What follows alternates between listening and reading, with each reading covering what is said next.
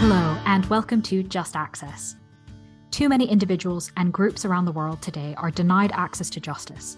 Such access is vital for making human rights effective and securing human dignity, especially for those in situations of vulnerability, such as women, children, minorities, migrants, or detainees. In this podcast series, we speak to academics, international legal experts, and human rights advocates about hot topics in international law.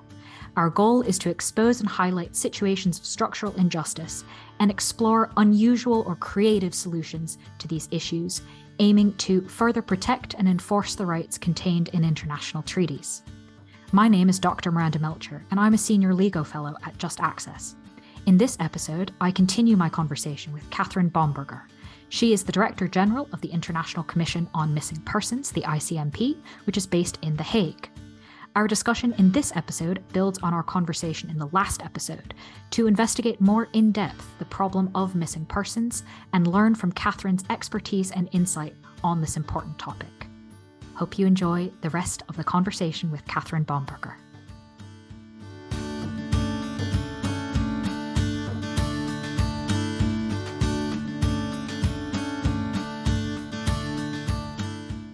So thank you for sharing with us and telling us a bit about the current work that you're doing and also how it relates to lessons learned.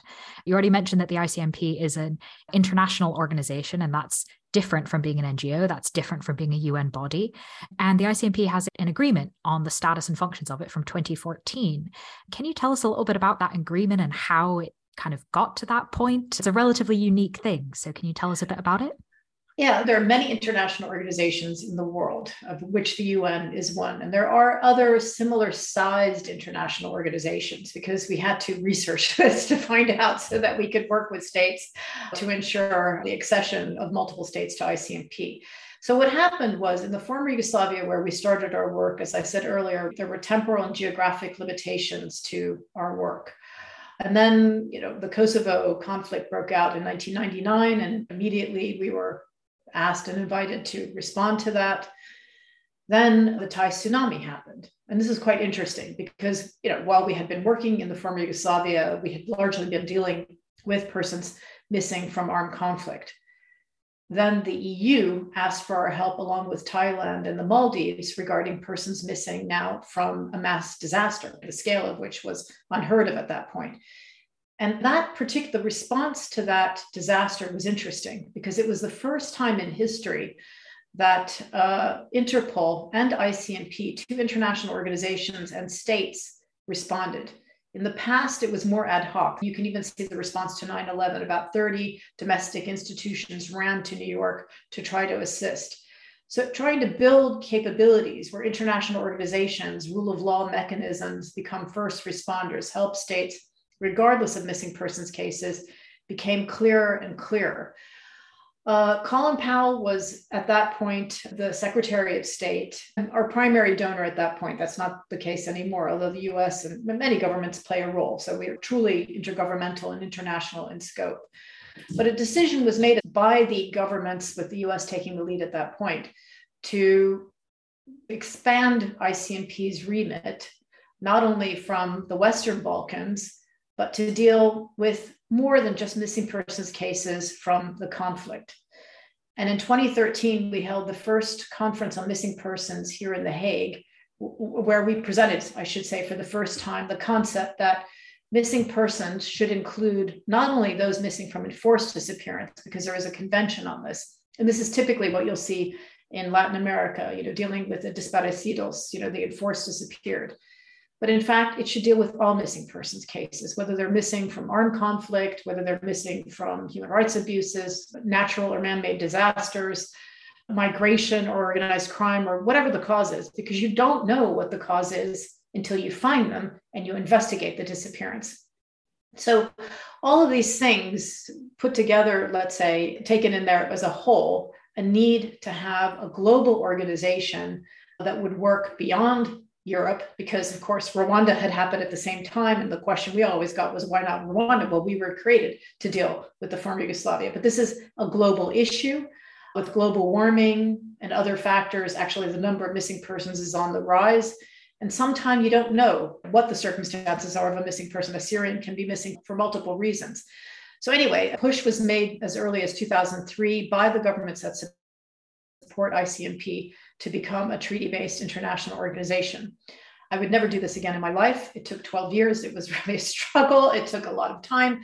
It took really a lot of pushing. This is not just about the topic. It's about the sovereignty of states. They don't like to give up any bit of sovereignty. And it's also about providing assessed contributions, which a lot of states grumble about, as you know, with the UN. So creating a new international organization is not easy. But we managed through the skin of our teeth to get 5 governments to sign an international treaty in 2014. The treaty went into force in 4 of those countries in 2015, so it's now in force around the world. The period for signature ended in 2016, and now all states are invited to accede to our treaty, and Germany is the last state to do so. So it's open, and we would welcome all states. It has been a very difficult process, but it's important for the world. There's some kind of obvious benefits to signing this treaty, but also, as you've mentioned, some clear sort of reasons that states may not be the most eager to join really any sort of new treaty. So what would be the benefits to the organization, the benefits to the cause for more states to accede to and ratify the treaty? Yeah, the treaty basically recognizes ICMP status and function. So we needed it. It's not like the treaty establishing the OPCW, which is a ban on chemical weapons. So it doesn't mean that, unfortunately, that by signing the treaty on ICMP status and functions, that would mean a stop to, or to preventing persons from going missing. But I think there is an ethical reason to do so. And I think that would be the biggest argument, that states would join a club of nations that would participate in ensuring that governments around the world find missing persons and investigate their disappearance, that we move on as a world from this purely humanitarian view on the issue, which, by the way, really does a disservice primarily to women, who happen to be the primary benefactors when you deal with this issue as a human rights issue, because they are the living. And this is not an issue about the dead. The dead are dead. We respect them.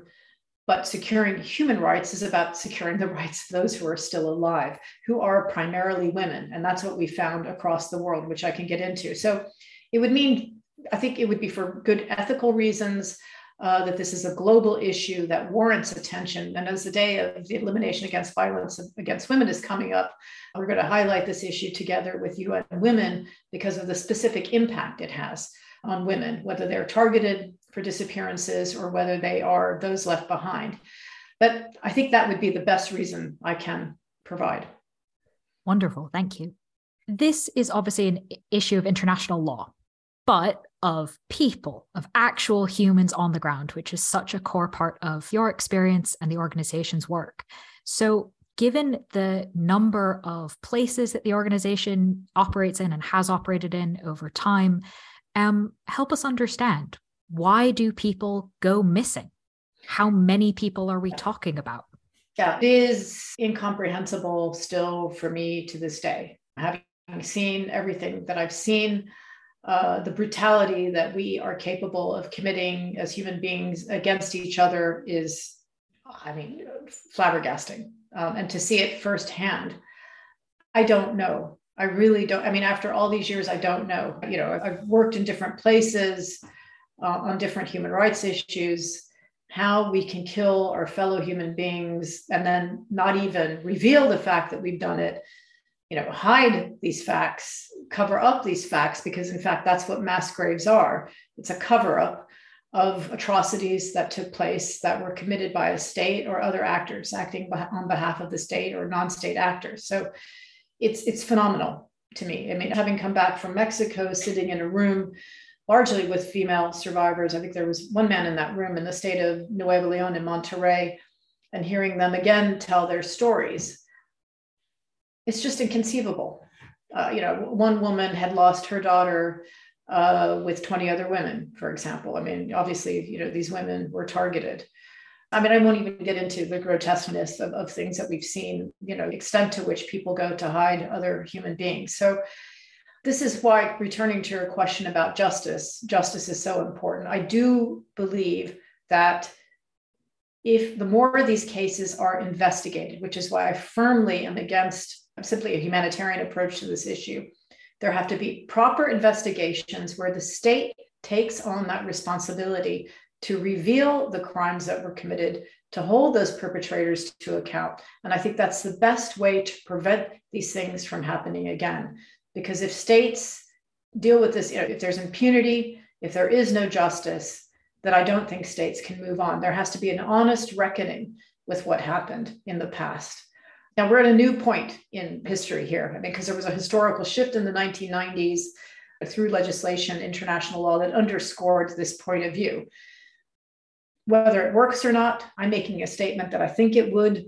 We don't know because we've never been here before. But I think we have to try it, and I think it will work. I mean, if just on a domestic level, the more perpetrators are held to account for atrocious crimes like this, I think the less capable we as society will be to tolerate this. I mean, there has to be a reckoning, and this has to go to court. And have we seen any changes over time or place in the time you've been with the ICMP, Yes. either in terms of the bad things or in terms of the prosecution and justice? In the time that I've been here, it has really changed. When we were starting, the whole idea of dealing with missing persons was new. The idea that states would take responsibility was relatively new. How states do this was unheard of. I mean, the first commission or mechanism on missing persons was in the Balkans. That was really a demonstration of state responsibility. There were other things here and there. Cyprus had created a committee, but the island doesn't have one unified voice on this still. It's kind of a frozen conflict. So the Balkans really did set the standard for this. But over time, I think the world, through our work, the work of the International Committee for the Red Cross, the Argentinian team, the Guatemalan team, and we're certainly not alone. There are many other organizations that do this work through the creation of the International Criminal Tribunal for the former Yugoslavia, through other tribunals, through the work of the Office of the High Representative for the UN and so many other organizations. It's really taking off. I think there's more and more of an understanding that these cases have to be investigated and this has to stop. Well, that's encouraging to hear. It is. I mean, we're just at the brink of possibly this happening. I hope we don't get a kickback, but it's better than it was. That's good. This sounds maybe like a silly question, but why not ask the experts questions and see what they tell us? Are there essentially low-hanging fruit solutions to helping resolve issues around missing persons? Are there things that we can see, oh, if we did this, that would help? That doesn't mean that we can necessarily do it, but are there solutions like that exist? It's a very good question because, for example, we use DNA and we started using DNA in 2000 to address Srebrenica because the bodies were so heavily disarticulated. And what I've seen over time is that many people think DNA is this magic wand. And it is a fantastic tool. It's awesome. And the cost of this has gone down. It's incredible. Even the way we've used it, I mean, we couldn't have even foreseen. And we didn't even know if it would work when we started using it. So it's completely amazing. But I think I've seen people think that this is the low-hanging fruit, that if you just use DNA, it's going to solve all your problems. This advanced technology cannot solve problems unless there is political will. So you can't get around the fact in the end, and that's why I started the discussion today about state responsibility. If the state doesn't take responsibility, all the most advanced software solutions for data systems, the most advanced DNA technologies, and believe me, we're advancing these technologies, which is great, will not work. And that to me would be a low-hanging fruit situation. So this issue really requires that political will, that those who are responsible take responsibility for what happened. Even if they weren't the perpetrators, a future Syria, for example, has to take responsibility for atrocities committed. And I don't see right now how that's going to happen. But to be perhaps even more idealistic, not just about taking responsibility for things that have happened, what could states do to prevent people going missing in the first place? I think the two go hand in hand. Investigations, as I said earlier, hopefully deter criminals and others from engaging this again. But what can states do now? Well, if we look around the world, Canada is a good example. I think the discovery of these graves and dealing with it now is important. In the United States, and in Europe, Europe today has the highest number of dead and missing migrants in the world. Acknowledging this, being honest about it, and saying, in fact, we must find both citizens and non-citizens is important. So I think, well, I would also say supporting ICMP because in a way, having an international mechanism that is set up and ready to go to respond to these cases. I mean, for example, with Ukraine, if we'd had more funding and we're working in Ukraine, because Ukraine actually invited us in 2014 after the discovery of the first mass grave in Slavyansk in 2014.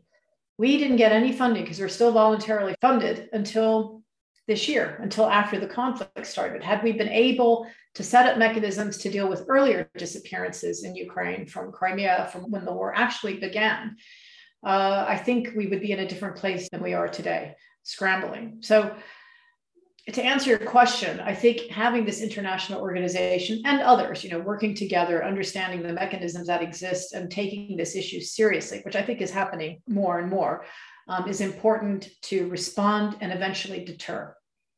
And one more thing, each state should sign the International Convention on the Protection of Persons from Enforced Disappearance. That's critical.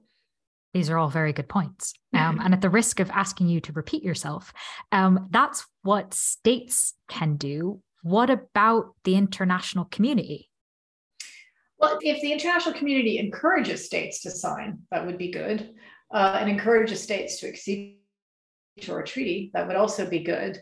And I think also what I would really like to see would be a dream, would be to have families of the missing from around the world come together.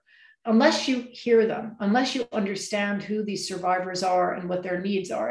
These are my teachers. When I came in 1998, human rights issues were not new to me, but the issue of missing persons alone was, new to me.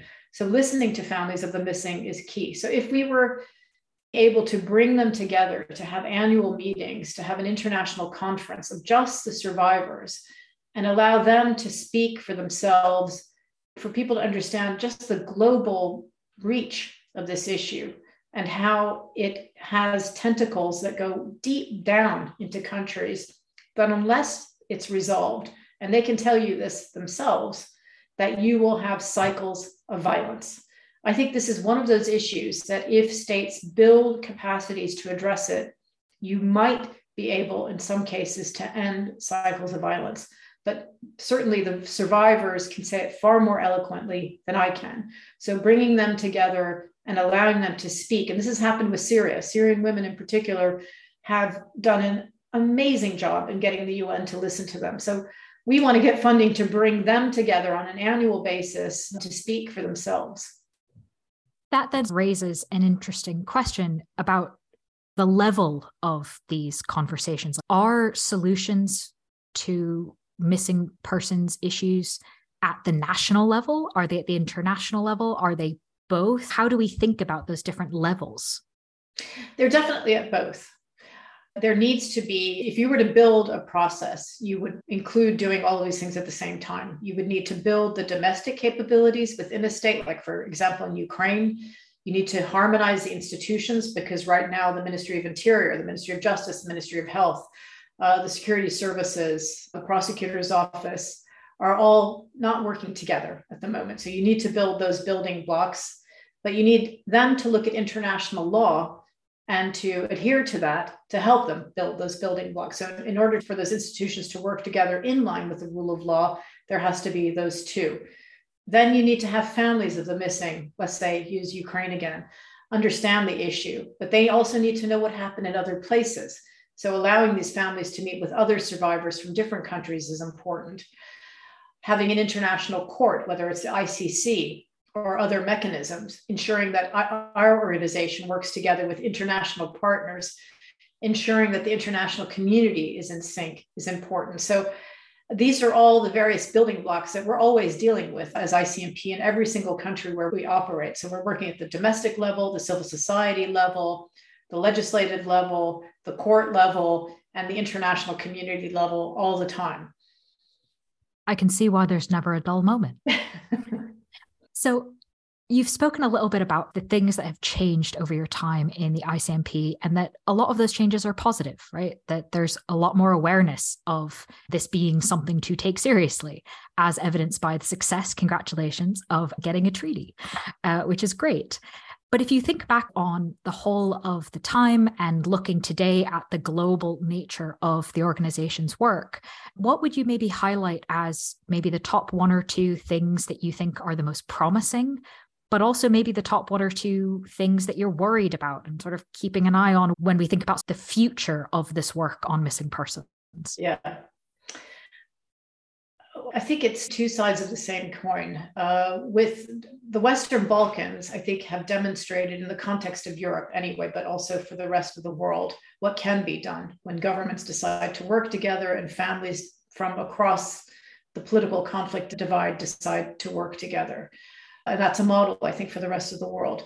If Canada seeks to embark on addressing this issue of missing Indigenous, Métis, and First Nations people, as well as the many women who disappeared, who were targeted in Canada, that would be a big step. I think that would also show the world, both of these things show the world that this is not exclusive to the global South. So if the global North, for example, can show that it can take responsibility itself, but hopefully it can demonstrate to the rest of the world that it can also, these other countries can do the same. And if Canada can reconcile with its past, and the United States, by the way, maybe this will serve as an example, because the United States also committed crimes against its own Indigenous populations. That would show a way forward. I think that's extremely important. What worries me at the moment is not doing that. So, for example, in Europe, the fact that there is such a high number of dead and missing migrants. According to IOM, there are 50,000 dead and missing migrants globally, of which half, 25,000, are missing in the context of Europe. And we all know what's happening. We're also working in Libya, where many of the migrants who did not make it into Europe were sent back across the Mediterranean, have been put in prison, or ended up in mass graves in North Africa. By not taking responsibility for these cases, we undermine our democracies and we create political instability, and we don't shine a light on the way forward. Because if we can do it and end this discrimination against migrants and others and non-citizens in the West, so to speak, and build bridges with Africa and build bridges with the global South and demonstrate that we're willing to deal with dignity and with decency and in line with the rule of law and human rights, all persons who go missing, that would be a demonstration, I think, for other countries, because otherwise it's hypocritical. We get a lot of funding from Western governments to work in Iraq or to work in Libya or Syria, and we're very grateful for that. But it's very important that these same states also show that they will take responsibility on the very same issue they're asking other states to do. That makes sense. That seems a pretty fair standard to hold everyone to. So thank you for sharing that.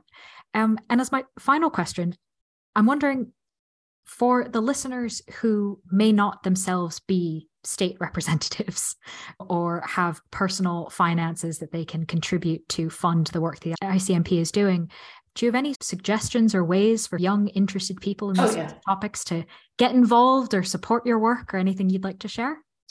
Yeah, I think one of the fun parts of the job is giving lectures at universities and getting a lot of younger people to get involved in this. And one thing that we can do is just show them, because I think when you study international relations and you study this at school, it all seems so theoretical. But to go out in the field and actually do this work, just go out. I mean, the best experiences now that I've been so-called headquarters, it's a bit dull, but being out in the field is the best experience anyone can engage in. Listening to people, traveling, doing this type of work, whether it's missing persons or another human rights issue, whether it's a UN or a small NGO, or whether it's helping, Syrian refugees or whatever it might be. Just get out there, get out of school. School's good, but get out and do this work and do something, and you can change the world. I firmly believe it. I used to be very cynical. I was a big rebel, very cynical. So this has surprised me a lot over the years. I think the biggest learning thing for me is that you kind of can change the world for the better. I mean, this is a very, very, very small thing. Don't get me wrong. It's a teeny thing, but it's something that we can contribute to, and you can do something. So I would really encourage anyone who's listening, who's young in school, to get out there and just do it. Even while you're in school, don't wait till you graduate, just get out there. It's the best experience you can have. What a wonderful note to end on. Thank you so much for your time and expertise. No, thank you, Miranda. It was a pleasure.